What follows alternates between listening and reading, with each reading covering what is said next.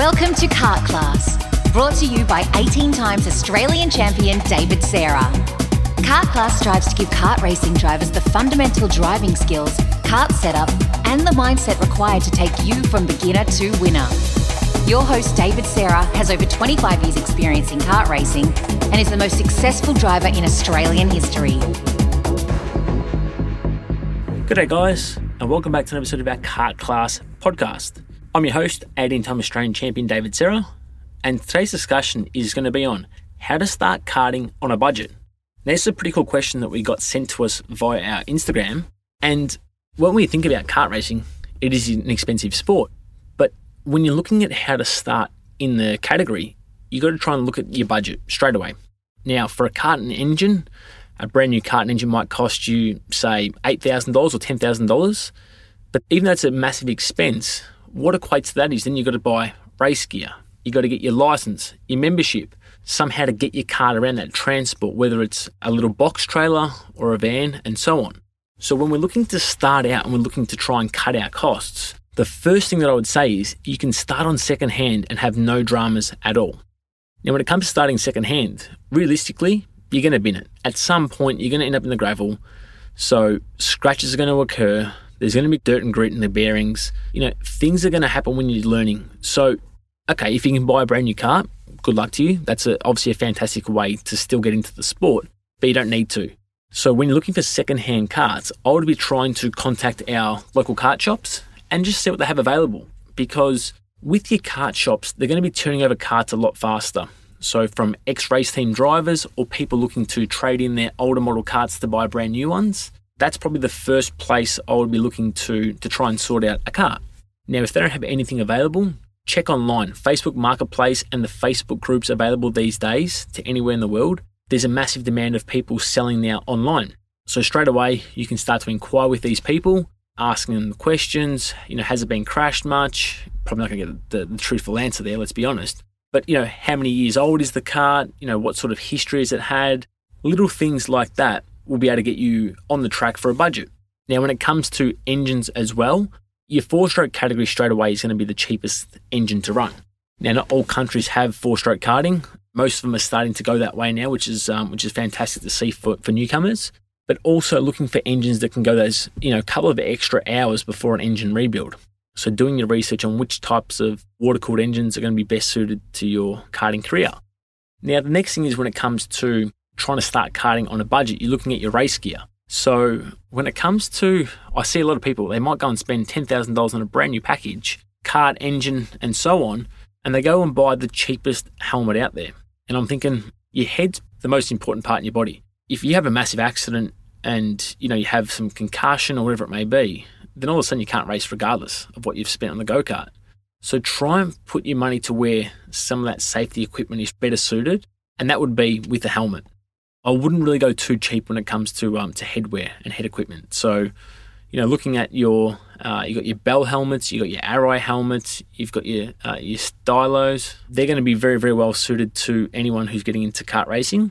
But then you can go cheaper on the gloves. Like, touch wood, I haven't had any major issues when it comes to gloves that my hands have, been in any danger or anything like that. So, you might find you can go a little bit cheaper there. Again, on the race suits, you might have to go and buy a $1,000 race suit. You can probably pick one up for $150. That's going to be fine. Race boots, again, another thing that's not really as important as your head when it comes to having any issues with accidents. So you might be able to go a little bit cheaper on your boots. When it comes to rib protection, again, your higher end rib protection is going to be expensive for a reason because they do help you a lot. But if you find that your ribs are okay, you might find a cheap rib protector. So there's some of the ways that I look to start off with getting into karting and trying to save a couple of bucks on a couple of spots rather than your head. Now, when it comes to tyres as well, now we know that more grip on our karts generally equates to better lap times with the extra grip.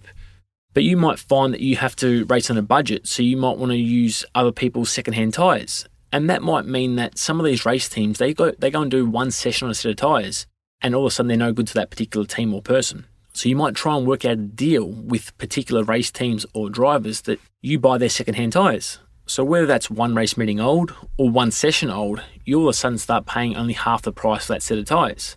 So straight away, That's a benefit to you. You're paying half the price and you're still getting a very, very good product for you to go and muck around on and continue your kart racing on a budget. When it comes to transport, now that's another thing that's going to be quite tricky, because if you don't have a ute or, a minivan or something like that, then you're going to have to buy a trailer, or at least, borrow, beg, maybe not steal, to get your karts around. So you might want to do a little bit of a buddy system. So whether that's something at your club that has like a little buddy system that you can partner up with someone to take your kart around. Things like that can actually help you, rather than going and spend that $2,000 or $3,000 on a box trailer, or that $5,000 or $10,000 on a more equipped trailer, just to get you on the track to start off with. Try and buddy up with someone to take your kart around to help you out. Now, when it comes to kart maintenance and things like that, your best one's obviously always going to be going towards that local kart shop that has the knowledge, what to check over after each race event. But if you can't afford that, watch some videos online. See what other guys are doing online and how they're preparing their karts, cleaning out their bearings, checking their chain tension, things like that you can try and save a couple of bucks here and there that allows you to race more events along the way.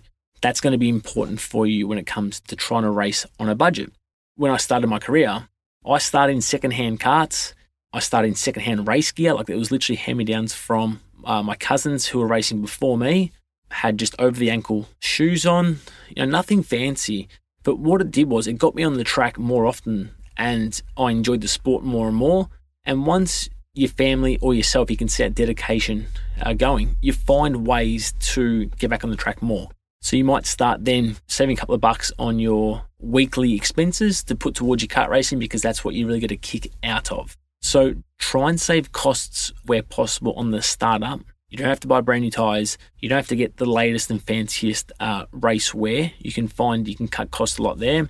In with the maintenance, you can try and do it yourself a lot by watching videos and learning yourself. Search those Facebook groups or call your local kart shop to see what sort of trade-ins they've had.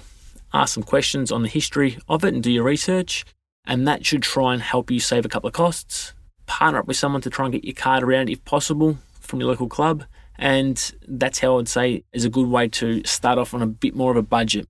If you've enjoyed today's episode, obviously feel free to leave us a review and send us any questions that you'd like answered online. We can help you through our podcast as well. We really appreciate this question coming through our Instagram channel at Kart Class.